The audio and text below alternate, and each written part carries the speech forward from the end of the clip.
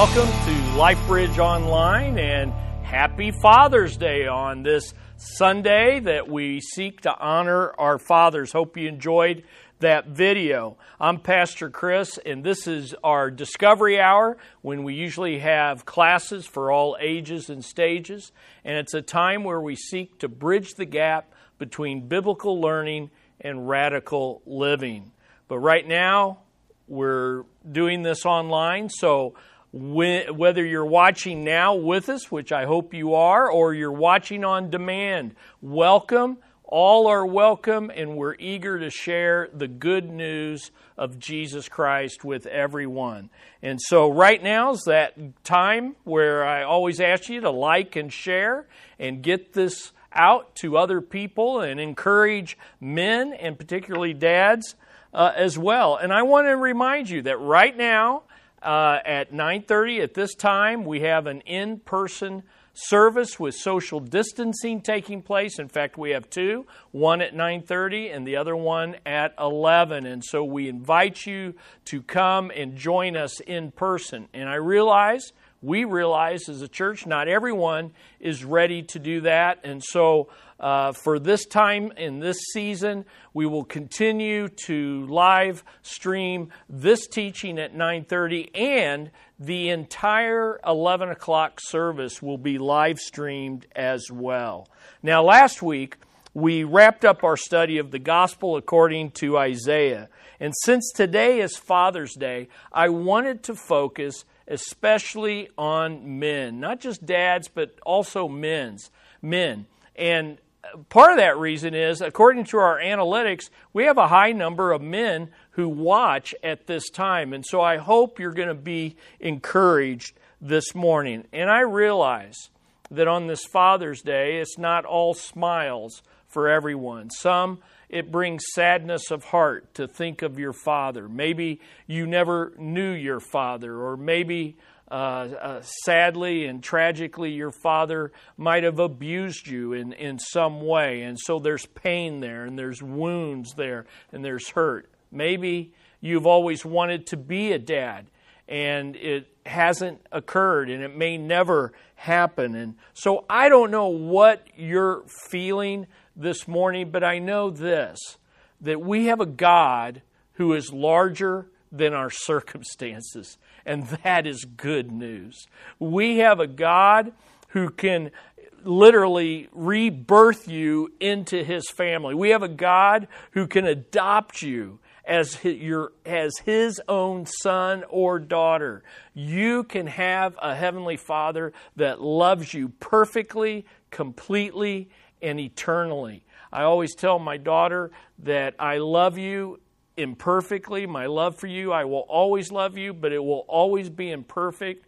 But I desire that my love will point you to your Heavenly Father, who will always love you with a perfect and holy love. You see, on this Father's Day, what a crazy time in our country and even in our globe. I mean, we've got COVID-19 still threatening the world and our community. We've got social distancing that is still being in place, and just cultural chaos, and a true, sincere heart cry for justice and for peace and for reconciliation.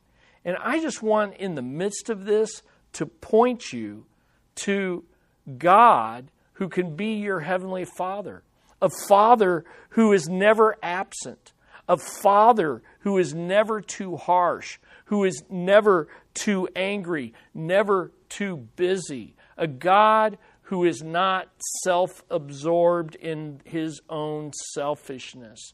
No, it's a God who is holy and forgiving, a God who is steadfast and compassionate, a God who is just and merciful, a God who is the sovereign king over everything, and yet a rescuing Savior. That's the God that we want to pray to right now.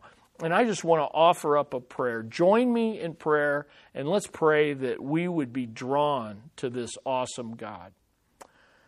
Heavenly Father, we come and we are privileged, honored, and Lord, may we never take for granted that we can call you, the Creator of all things, our Heavenly Father. And I pray that this Sunday, this day that is recognized as a time to honor dads, that, Lord, you would draw hearts through this message, that you would draw people through your word, men, women, young, old, that they would find in you and your Son the kind of acceptance, the kind of love, the kind of forgiveness and healing that only you can bring through the blood of your Son, Jesus Christ. We pray these things in Jesus' name. Well, if you have your Bibles, and I hope you do, turn with me to 1 Corinthians 16, verses 13 through 14. 1 Corinthians 16, verses 13 through 14. And follow along with me in your Bibles. I'm going to be reading for the New American Standard, but whatever Bible you have, let's look at these two verses. Here, Paul says to the Corinthians, be on the alert. Stand firm in the faith. Act like men. Be strong. Let all that you do be done in love. And if you notice in that first verse, maybe some of your Bibles, instead of act like men, you may have be courageous, be brave. We'll look at that and explain that as we get into this. But I just want to say, as we get into this and get into this study, this is one of my favorite passages in the Bible for two reasons. First of all, it speaks directly to everyone in the church about being a mature church that is mighty for God. But it also speaks especially to men. And here's my goal today, to challenge you from the Word of God, from these two verses, to be mighty men for our mighty God. Mighty men for our mighty God. And that kind of raises a question that I want to just address quickly. That is, what kind of men are mighty men of God? And I just want to say briefly three things about that. First of all, it's the kind of men that men want to be deep down in their hearts, but they often don't talk about it, and they often don't know what steps to take. This is the kind of man that God has designed you to be. It's the kind of man that others want to follow.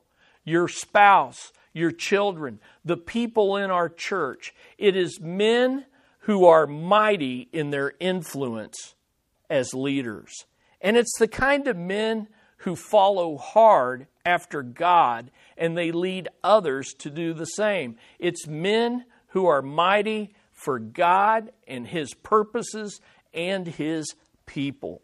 And let me just say this, such men are hard to find, but they are easy to follow. Hard to find, but easy to follow. Jesus was such a man, and men, women, children, young, old, those who were religious, those who were hypocrites, those who were hardened sinners, they found it easy to follow Him. They were drawn to Him. These are the kind of men that draw others to themselves and to their God instead of driving the people around them away from themselves and away from their God. Let me just say this. Now, more than ever, we need mighty men of God who step up and step forward to be the men that God created them to be and Christ has saved them to be.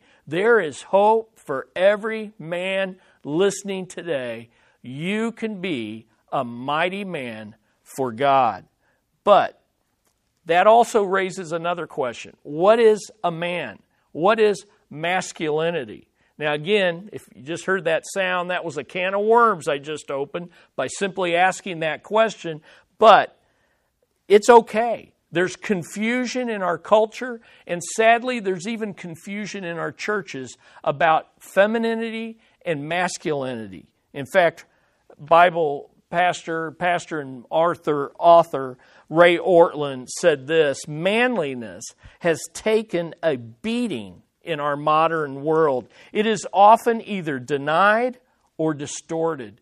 It's difficult even mentioning manliness without turning it into a joke somehow. And we see that so prevalent in our culture.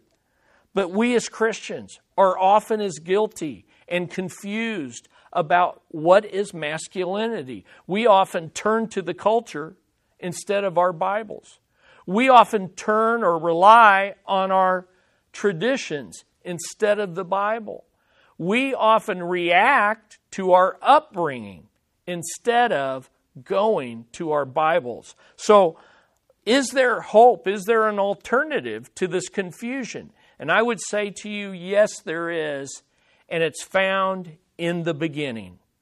In the beginning. In Genesis 1 and 2, in the beginning, God created them male and female, and He saw that it was good. From the beginning to the end of the Bible, God helps us understand what mankind is as male and female. And so here's a definition of masculinity that I think it holds up to the Bible. It's relevant to the world we live in, and it's hope. There's hope in this definition. And here it is.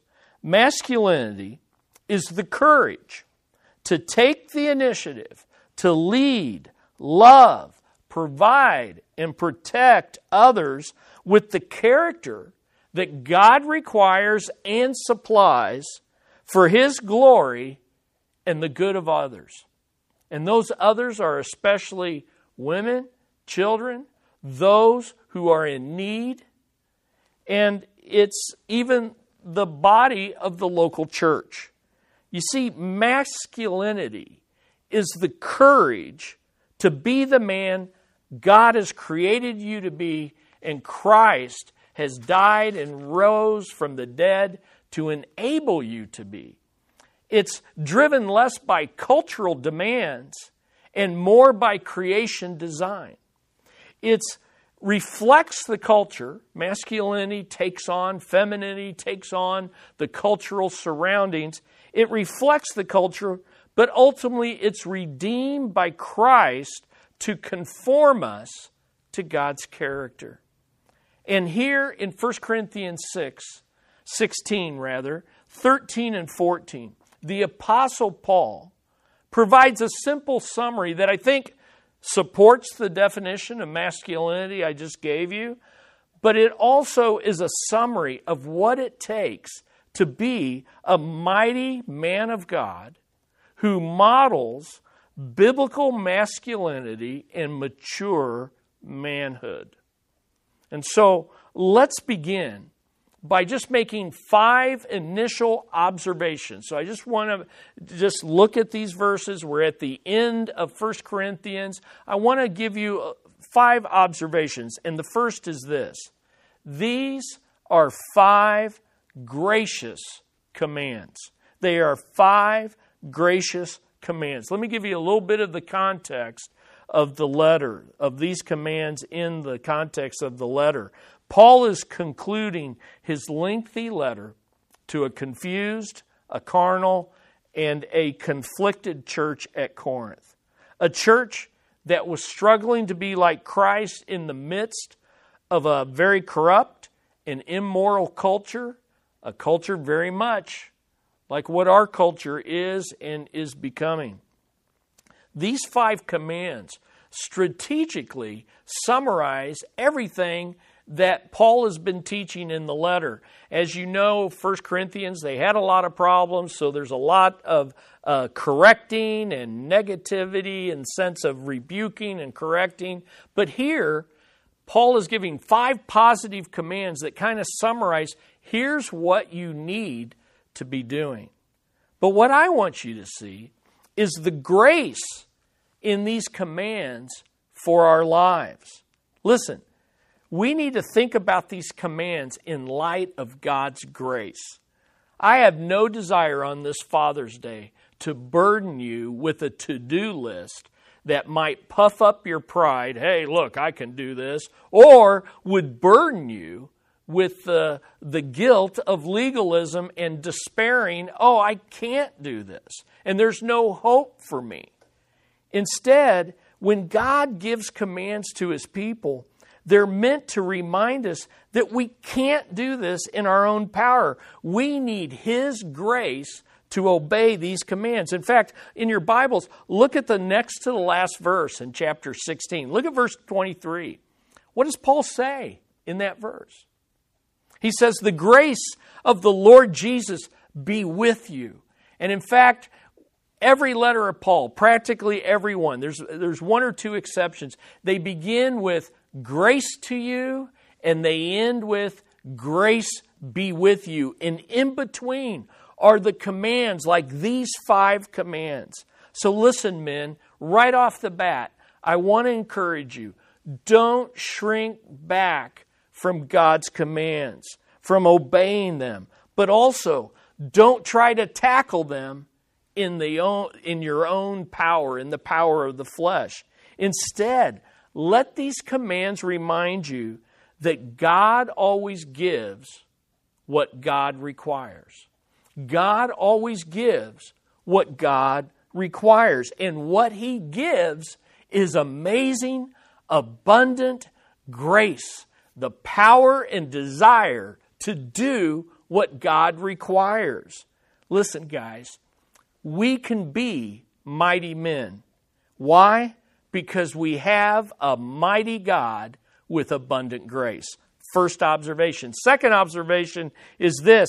These commands are all in the present tense. They're all in the present tense. And what that means is these are commands that we are to start doing and then keep on doing. Whether you haven't been doing them, the idea is start doing them. If you have done them, keep on doing them.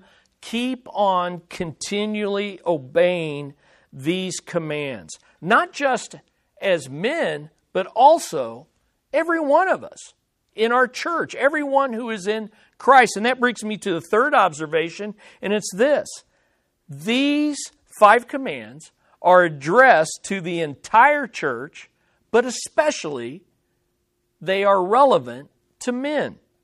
You see, God is telling all His people to obey these commands. Not just the men, but they're addressed to the entire church, which this letter is being read to. And while men are obviously to act like men, as this command says, the idea here is that the entire church is to take on some of the attributes and the actions of godly men as God designed them. Now, don't freak out about that, as some do, because elsewhere we're told as a church to take on some of the attributes and actions of women. In fact, in 1 Thessalonians, in one chapter, Paul says, I was like a father exhorting you with firmness and in love, but also I was tender towards you like a mother. Here, though, God is focusing on we as a church need to take on some of the attitudes, some of the actions of godly men. Now, that means wives, you should listen today. I hope you haven't already left. I hope you're taking notes. Why? Because you can be a mighty woman of God by obeying these commands. But I would also like you to think in terms of how can I encourage my spouse? How can I honor him, respect him, and encourage and pray for him to be this kind of man? Singles, listen, these commands are not dependent on your marital status or your gender. You can be mighty singles for God, but it also helps you to think about what kind of men I should be befriending. What kind of men do I want to have close company with? Church, all ages, all stages. I want to encourage you, if you're older this morning, do not coast into heaven. We need to continually obey these commands as a church, but especially as men. Number 4, fourth observation is this. The first 4 commands are often used as military terms. Now, that's significant because being a mighty man for God puts you on the front line of spiritual warfare. You see, if we're going to be the mighty men that God wants us to be, that Jesus saved us to be, that the Spirit empowers us to be, that the church encourages us to be, and the kind of men that the world needs us to be, then we got to get ready to go to war with the devil, with our own flesh, our sin nature, and with the world system around us. Listen, we've got an enemy above us in the devil. We've got an enemy within us, our sin nature, our flesh. And we have an enemy that is around us, this worldly system that works against biblical manhood and biblical womanhood. And so in these 4 commands, the first 2 are defensive. Watch and stand firm. Don't be moved. The second 2 commands are offensive. Go on the initiative. Act like men and be strong in doing what pleases God.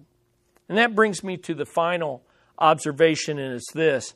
Taken together, these 5 commands are masculine in tone, have a military edge to them, and a maturity focus. Masculinity, military, and maturity. That's kind of the atmosphere of these commands. When he says act like men, guys, he means act like men and not little kids. Be mature. Grow up. Get out of immaturity, spiritually and emotionally and even relationally if you need to. But it also means we are to act like men and not like women in this area of taking the lead and of being an example to the people around us. You see, God wants His church to be filled with mature men who are mighty for Him and His purposes. And I want to help you. I want God to help you. I want Him to help me this morning. So let's dive in to these 5 commands and take them as a challenge this morning to be a mighty man for God. And here's the first command. The first command is this: stay alert in prayer. Stay alert in prayer. New American Standard says be on the alert. ESV says be watchful. The NIV says be on your guard. It's the idea of being spiritually alert. In fact, the Puritans called this idea watchfulness. Watchfulness. And they practiced it as a spiritual discipline.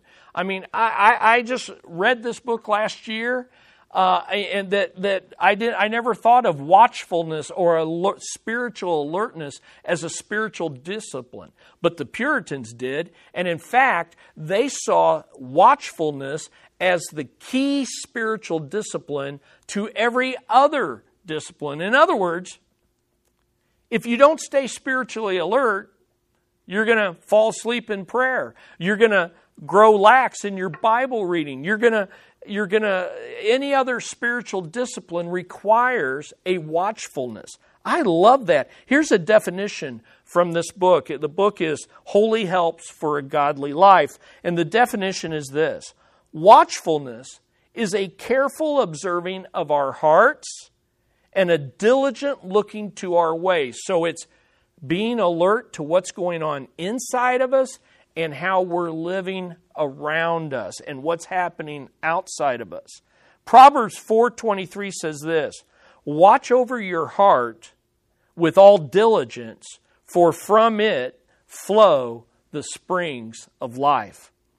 Psalm 39:1 says, I said, I will guard my ways that I may not sin with my tongue. I will guard my mouth as with a muzzle. And so it's being alert and carefully observing and watching for ways that the devil, the flesh, and the system of this world is influencing my heart and the ways I live my life. Here's the bottom line, guys. Mighty men of God are not spiritual sluggards. They stay awake spiritually, and they always stay on guard against whatever would cause them or their family spiritual harm. Here's the idea. It's not just watching out for sin. It's not just watching out for the big sins. Oh, okay, I don't do the big sins. No one's confronting me. No one's seeing me doing these big things. No, it's watching your heart. What's going on? How am I drifting? How am I being deceived? What might be leading me in small steps to spiritual destruction? And it may not be sin. It may be good things that are coming between you and God. Well, we need to be aware of this because we have an enemy, the devil. Listen to 1 Peter 5:8. It says this, "Be sober-minded, be watchful." There's the word. "Your adversary, the devil, prowls around like a roaring lion, seeking someone to devour. Resist him, firm in your faith." We're going to see stand firm is the next command of Paul. This is Peter and Paul, Holy Spirit, influencing them both to write what God wants us to hear. Firm in your faith, knowing that the same kinds of suffering are being experienced by your brotherhood throughout the world. Guys, stay spiritually alert. You say, Chris, what's the secret to that? How do I do it? Well, prayer is the secret to staying spiritually alert. And probably the key verse that teaches that is Ephesians 6:18. Listen to what Paul says in the context of Ephesians 6, which is spiritual warfare. Here's what he says. "Praying at all times in the Spirit, with all prayer and supplication. To that end, keep alert with all perseverance, making supplication for all the saints." Now here's the practical application, one of them, of that verse. We pray to stay alert, and we must stay alert in our prayer. In fact, this relationship between prayer and being watchful, prayer and being sleepy, physically and spiritually, is wonderfully taught us in Matthew 26:38. Again, the context, the night before going to the cross, spiritual warfare. Jesus is about to face the greatest temptation in his entire life to avoid the cross. And here's what Jesus said to his 3 closest disciples. "My soul is very sorrowful, even to death. Remain here and watch with me." Well, what's he mean? He's not just saying, look out, they're going to arrest me. He's saying, watch with me by praying with me, intercede with me. And of course, after an hour of praying, he came back to his disciples and found them what? Sleeping. And he said to Peter, "So, could you not watch with me 1 hour? Could you not pray with me 1 hour? Watch and pray that you may not enter into temptation. The spirit is indeed willing, but the flesh is weak." So here's what I want to give you. I want to give you 3 specific prayers. Each of these specific things to pray are based on verses that talk about prayer and staying alert. So here they are, and they're up here. You can see them in your notes. Pray that you won't let your guard down to temptation. That's what Jesus was telling his disciples there on the night before he went to the cross. But this is also what he taught you and I to pray every day. When the disciples said, "Teach us to pray," he said, "This is how you pray." And one of the requests was Matthew 6:13, "And lead us not into temptation, but deliver us from the evil one." And so You could pray Psalm 141, verse 3.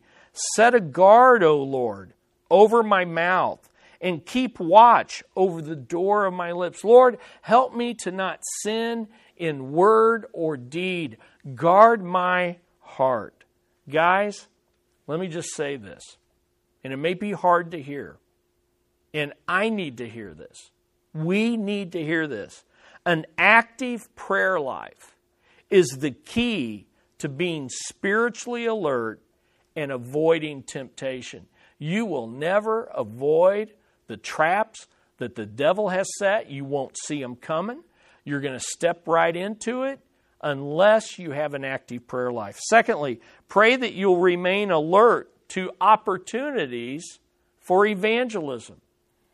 When I worked in the workplace, I would miss evangelistic opportunities, and I would see them, as they passed by me. At the end of the day, when I rode the bus home to the apartment that Gwen and I had in Dallas, I would think, there's a missed opportunity, there's a missed opportunity. And things didn't change until I began to pray in the morning, Lord, let me be alert to the opportunities and the people. And that's exactly what Paul tells the Colossians to do. He says, continue in Colossians 4, 2 through 6.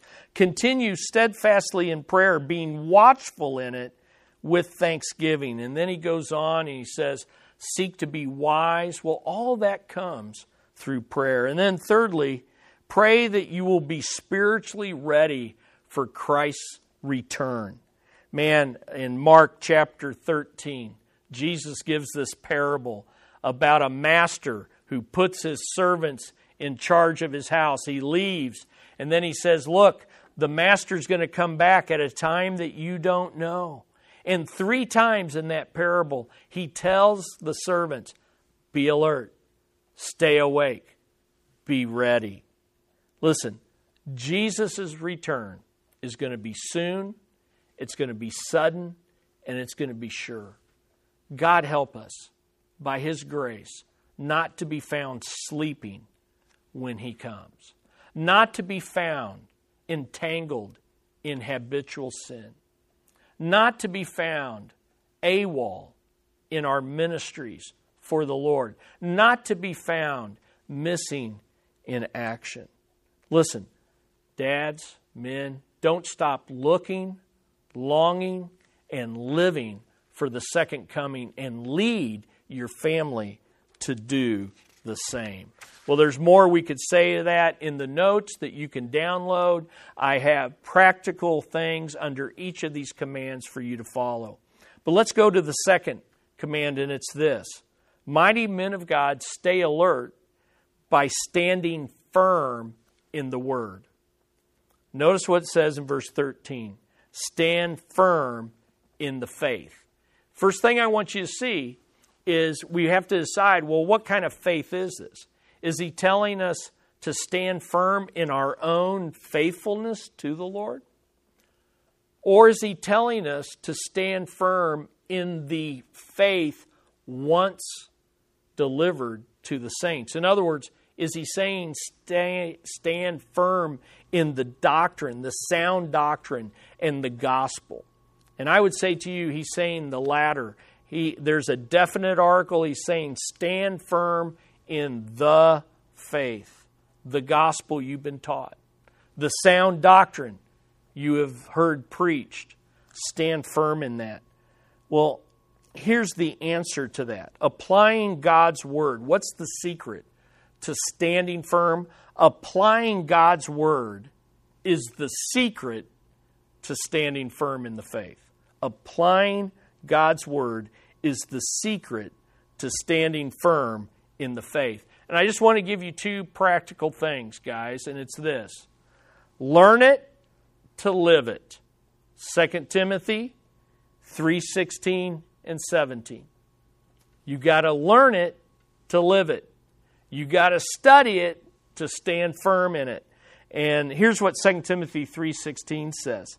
All Scripture is breathed out by God and profitable for teaching, for reproof, for correction, and for instruction in righteousness, that the man of God, the mighty man of God, may be complete, thoroughly equipped for every good work. And guys, here's, you say, I didn't go to Bible college. I'm not, a great student of things. That's okay. Take these 4 words, and as you read your Bible, simply ask 4 questions. And you can ask this: what is God teaching me? That's teaching. What is God correcting or rebuking me about in this passage? 3, how is He teaching me to correct my wrong behavior, my wrong attitude, my wrong thinking? And 4th, what new habit do I need to establish, or what new promise do I need to claim, or what new attribute of God do I need to meditate on? Guys, you've got to learn it to live it. But secondly, you've got to live it to last in it. Listen, if you're going to continue to stand firm, then you've got to go from just hearing to being a doer of the Word. You've got to go from just taking notes and listen to your pastors preach or teach, and you've got to begin to apply these things. Here's what 1 Timothy 4:16 says. It says, keep a close watch on yourself and on the teaching, the doctrine, the faith, that which you believe. Persist in this, for by so doing you will save both yourself and your hearers. 1 Timothy 4:16. It always grabs my heart. You see, we so individualize the doctrine, the faith, our salvation. And we think, I'm the only one that matters. I'm the only one impacted by what I believe. And this says, no. Your own salvation hangs in the balance, but also the people that you are influencing and that you are teaching. So here's the idea. Stand firm in your convictions, what you believe, and stand firm in your character, how you live. Convictions and character, beliefs and behavior. Stand firm in these things. I like 2 Thessalonians 2:15. Paul tells this young church in 2 Thessalonians 2:15, so then, brothers, stand firm and hold to the traditions that you were taught by us, either by spoken word, preaching and teaching, what we're doing right now, or by our letter. And those letters are now found in the Bible. So look, stand firm on the sound doctrine you hear and the sound doctrine you read. Men, listen, let's face it. Being a man is not getting any easier in our culture. And being a dad is not getting any easier. Guys, it takes hard work. It takes a lot of time.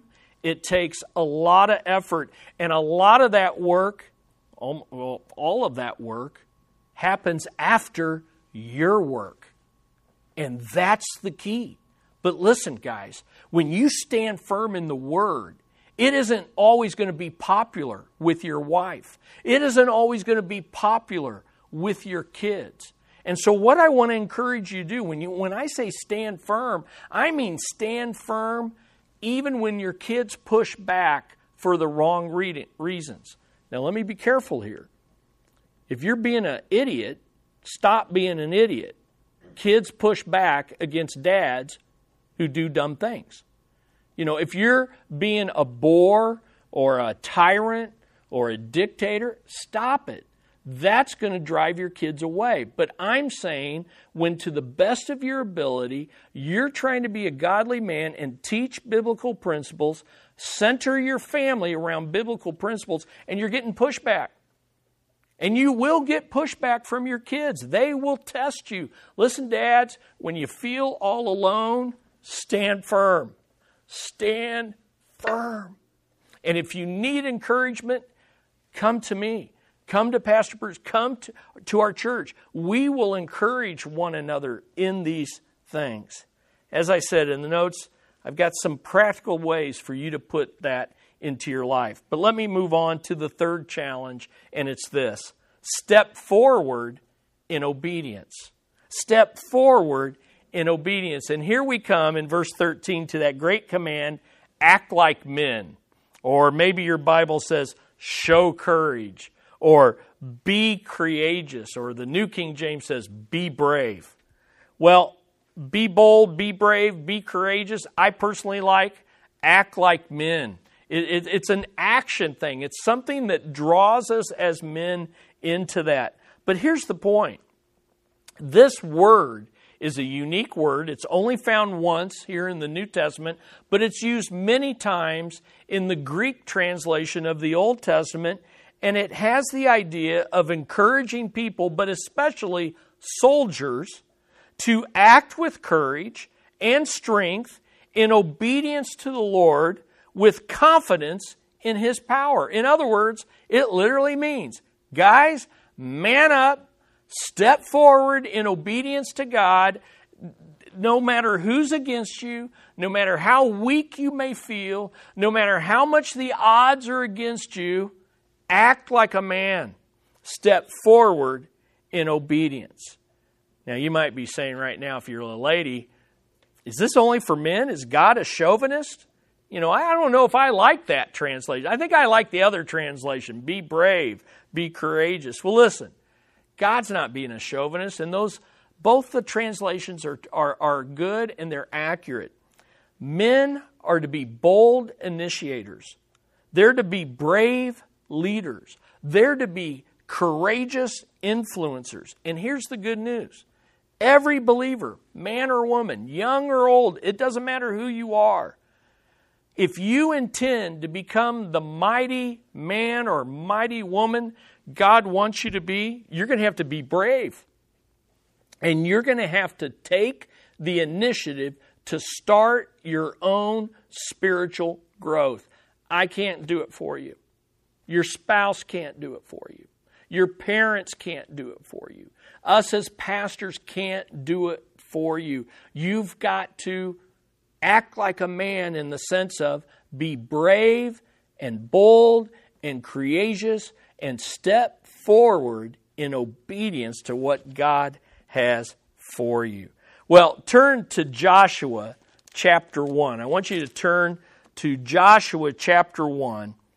And I just want to show you one of those Old Testament passages that emphasize this idea of being strong and courageous. It's a familiar passage. Joshua chapter 1, verses 5 through 9. Follow along with me in your Bibles.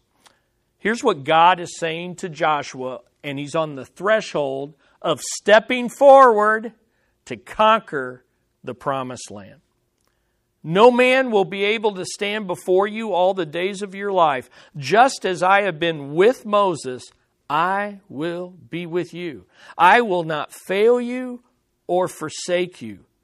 Be strong and courageous. There's the idea of courageous. And isn't it interesting that back in 1 Corinthians 16, we're going to find be strong following right after this idea of be courageous.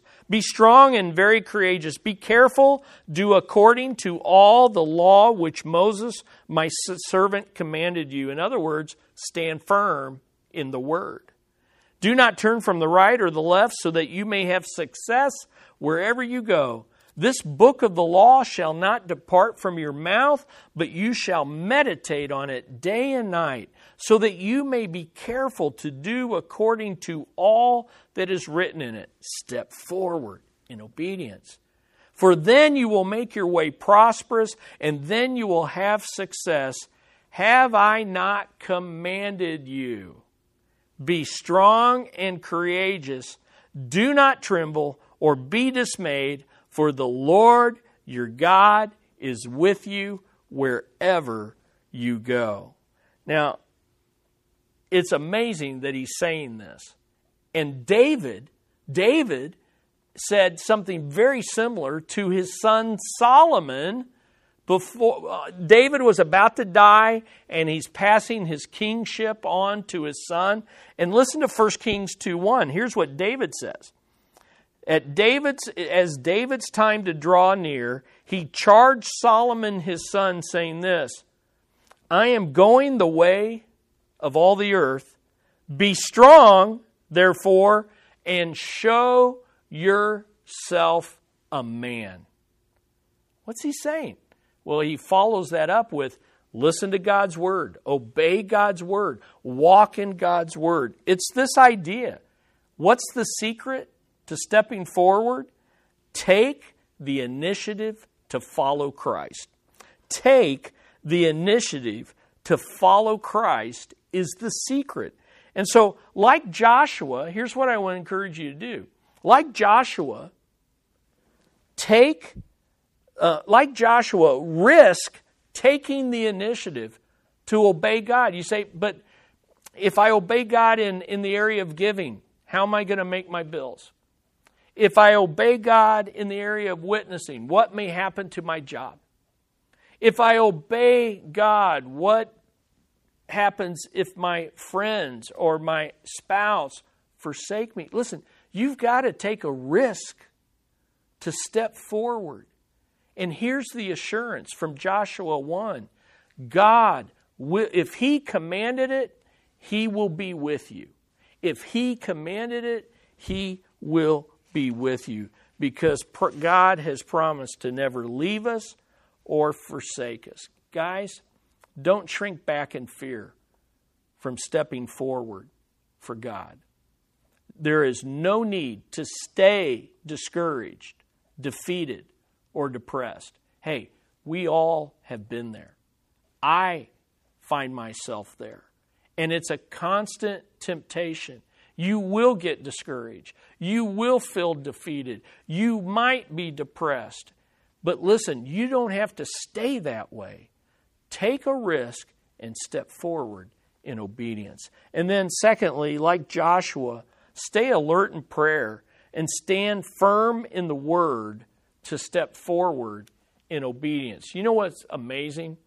I just got done reading through the book of Joshua here recently. And I'm telling you what, Joshua stepped forward and they conquered, and they conquered, and they conquered, and they conquered. Why? Because he stood firm in the Word. And he stayed alert in prayer. But you know what? There's one time in the book of Joshua when Joshua, due to his own fault, was defeated and deceived in battle. And you know what he failed to do? He failed to pray. He failed to pray. So, guys, count the cost, pay the price, reap the reward. Do what's right, even if your family chooses not to follow. You'll be surprised how God can work in hearts and how you can influence your family and those around you. Here's the fourth command, and it's this. Seek strength in the Lord. Seek strength in the Lord.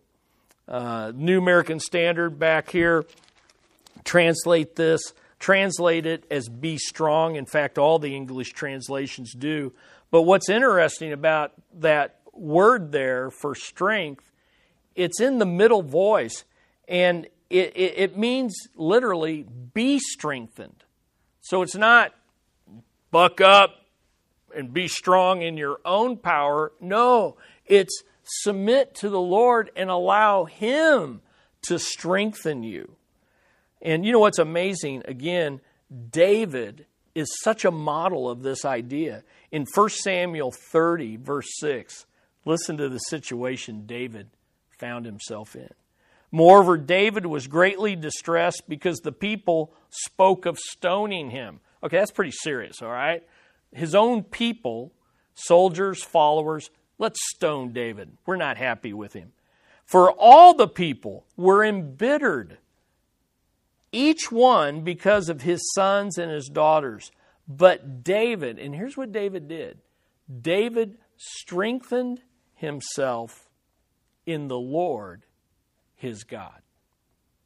You see, he strengthened himself. No one else could do it for him. But he didn't do it in his own power. He strengthened himself in the Lord his God.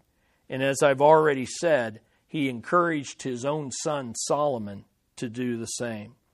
Well, what's the secret to seeking strength from the Lord? It's this: trusting in the gospel. Trusting in the Lord and what he has already provided. And so I have there for you in your notes 2 ways that you can be strengthened in the Lord. And it goes back to prayer again. The first is pray for understanding of the power you already have in the resurrected Lord. You say, Chris, how do I pray that?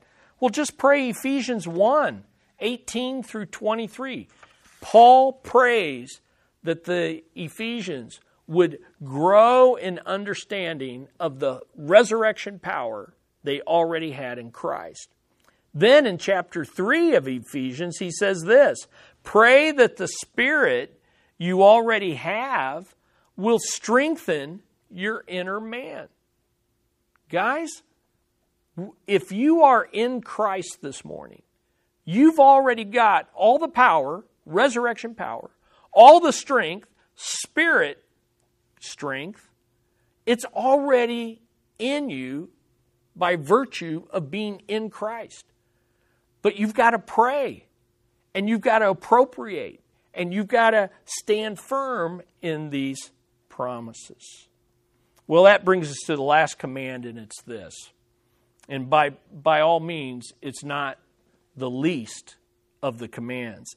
It's the one that ties them all together. Saturate everything with love. Saturate everything with love. It has its own verse. Verse 14, let all that you do be done in love. Now, once again, the way this verse is translated and the way we understand it is important. The idea is not merely do everything in love. I mean, yeah, you can translate it that way. The Christian Standard Bible does. But the emphasis is on letting whatever you are doing be done in love. So the idea is this, and men, we need to hear this. It's not so much what you are doing, but it's how you are doing it. Whatever you do, make sure you are doing it from love, with love, and for love. Let all that you do be done, be ruled by, be wrapped up in love. Now, I'm reading this book, Designed for Joy, and I would just encourage you to get this book, buy it today. The first 3 chapters alone, that's as far as I've read, are worth the price of the book. I promise you, Designed for Joy. And I read a chapter by Jonathan Parnell, and here's the title of the chapter. You'll know why I read it. Being a Man and Acting Like One. And I just want to borrow heavily from what Jonathan Parnell wrote there and what he has to say about this verse. And here's what he said. Paul is anchoring masculinity in the most basic calling of every human. The calling to love. Listen, that's not something the world understands or is able to do. Masculinity, then, is more than how a man should act. It's an expression of a man's love.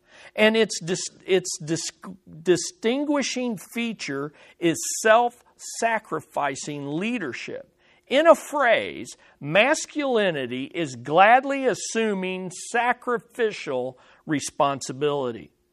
You see, mighty men of God exchange the world's lust after instant gratification for the deeper joy of finding our pleasure in the pleasures of the ones we love. It isn't easy, Parnell says, and none of us will be perfect at it. But this is what it means to be the man and act like a man. You see, the secret to being a mighty man of God is saturate everything with love. You see, 1 Corinthians 13 reminds us of this. Paul says in this very book, he tells the Corinthians, look, you can have all the spiritual gifts, you can perform mighty miracles, you can have all biblical knowledge, but listen, if you don't have love, then you're just a clanging pot, you're an empty vessel, and you are a clanging cymbal that is just making noise, and you have gained nothing. You see, guys, ultimately the reality is this. Mighty men saturate everything with love. And so I want to invite you to do two simple things today. First of all, if you've never done it, accept the love of God that He has for you that comes through His Son, Jesus Christ. Not just as a Savior, but as your King. Accept the love of God, the fact that His Son lived the perfect life that you're required to before your Creator, but none of us have done. He did it for you out of love.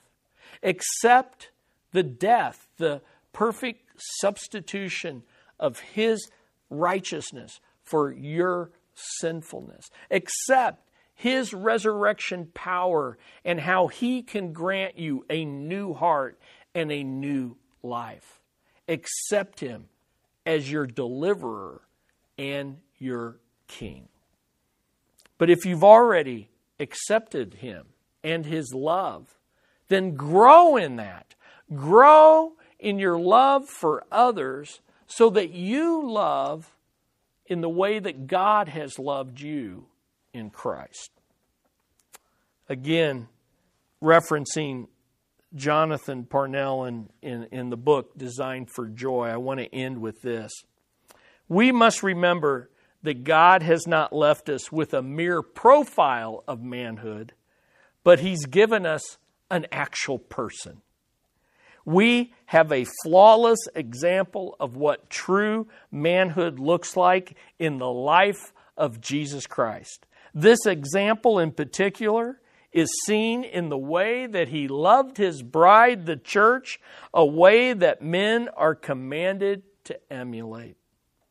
Jesus embodied the masculine call and stands as the great example of true manhood. Listen, if anyone ever gladly assumed sacrificial responsibility and manned up and acted like a man and stepped up and was the man, it was Jesus.